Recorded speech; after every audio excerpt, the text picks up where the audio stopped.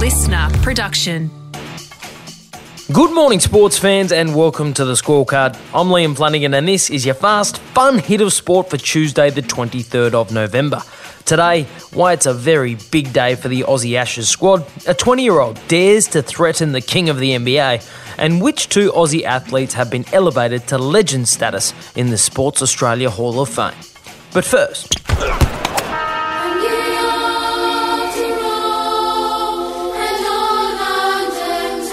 Collingwood trouble magnate Jordan De Goey has been stood down indefinitely after being hit with serious charges following a nightclub brawl in New York.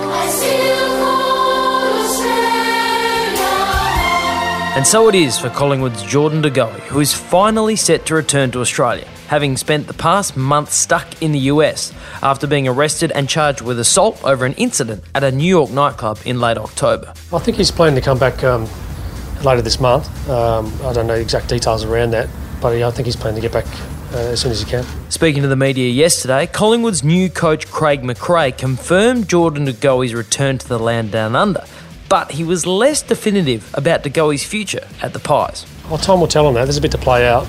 Yeah, I think this is a little bit premature to say whether he'll be back here training and the like, but one thing I will say is that just touching base with Geordie regularly to make sure he's okay. And over my journey working with some great coaches, I've learned that you just want to make sure the person's okay and care for the person in particular first. De Goey has been stood down indefinitely by the club, but has vowed to fight the charges he's due to face in a US court on December 8th.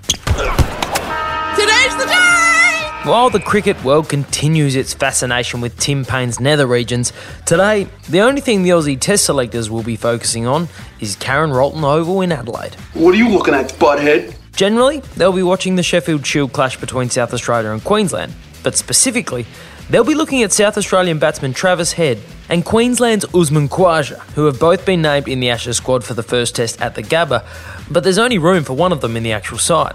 And Triple M's Movember ambassador and former Test opener Greg Blewett believes today's Sheffield Shield fixture is D-Day for the number 5 spot. I truly believe it is a bat-off. Whoever performs better out of that Shield game, I think they'll go with. And staying true to his roots, Blewett is backing in his fellow South Australian Head in the bat-off. Travis Head's my man. I think he's a little bit younger. He's played well at Test cricket. Not saying that Usman hasn't. They're both good players, but I feel like Travis is more of an X factor. Even in Shield cricket, he's scoring his runs really quickly, and I just think he's a gamble worth taking. You know, if he's batting well, scoring quickly, batting at number 5, he's got the ability to take the game away from England. So I'd be going with Trav. And while Head and Khawaja battle it out for the number 5 spot, forgotten South Australian wicketkeeper Alex Carey, who has long been considered next in line to keep for Australia, suddenly has an opportunity to heap more pressure on former skipper Tim Paine.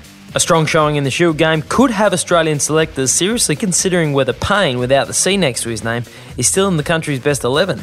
Something that former fast bowler Brendan Julian believes is not the case. I think from Justin Langer's point of view and the selector's point of view, it's probably the ideal time to move on. I know that may seem a bit harsh, but if they were going to get rid of him at the end of the summer, the 37-year-old, he hasn't had a lot of cricket.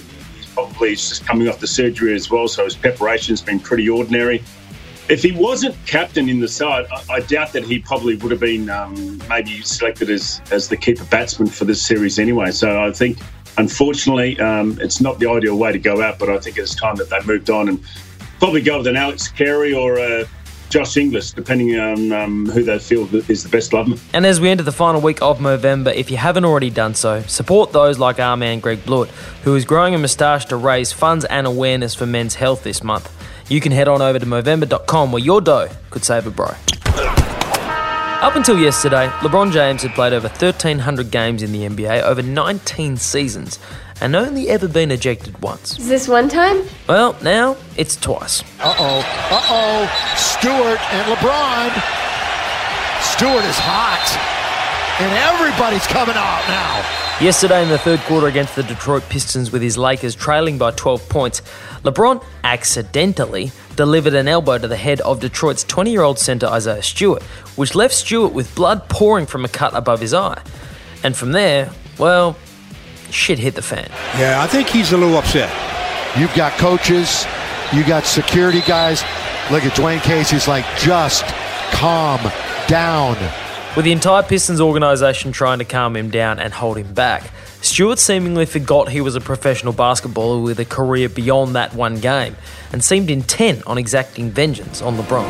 And I will have my vengeance in this life or the next. But ultimately, with a wall of Lakers players and stadium officials in the way, eventually Stewart was forced to give up his quest, and he and LeBron were both ejected from the game. But it turns out the melee was exactly what the Lakers needed, as it sparked a second-half comeback that saw the Lakers prevail, despite the absence of their superstar. And before we go, we need to recognise a couple of Aussie legends. Ian Thorpe, the master. Ian Thorpe, the king. And now Ian Thorpe, the legend. Thorpe was officially made a Legend of the Sport Australia Hall of Fame yesterday, an honour reserved for Aussie athletes whose achievements are considered part of Australian folklore. And with a career that included 5 Olympic gold medals, 23 world records and 13 world championships, the Thorpedo certainly qualifies. Welcome to the club, man. But Thorpe isn't the only new legend. Lily's pounding down like a machine. He's bowled him! He's bowled him! The last ball of the day. Lily won the nip back, finding the inside edge and bowling out Viv Richards. Well, what a magnificent start for Australia. The terror of Test batsmen everywhere for 13 years, and the man many still consider to be Australia's greatest ever fast bowler. And it seems only fitting that in a month where blokes around the country are trying to grow moustaches, the owner of one of the greatest sporting moustaches of all time is formally recognised. And that is your Fast Fun Hit of Sport for Tuesday, the 23rd of November. I'm Liam Flanagan. Catch you tomorrow on the scorecard. Listener.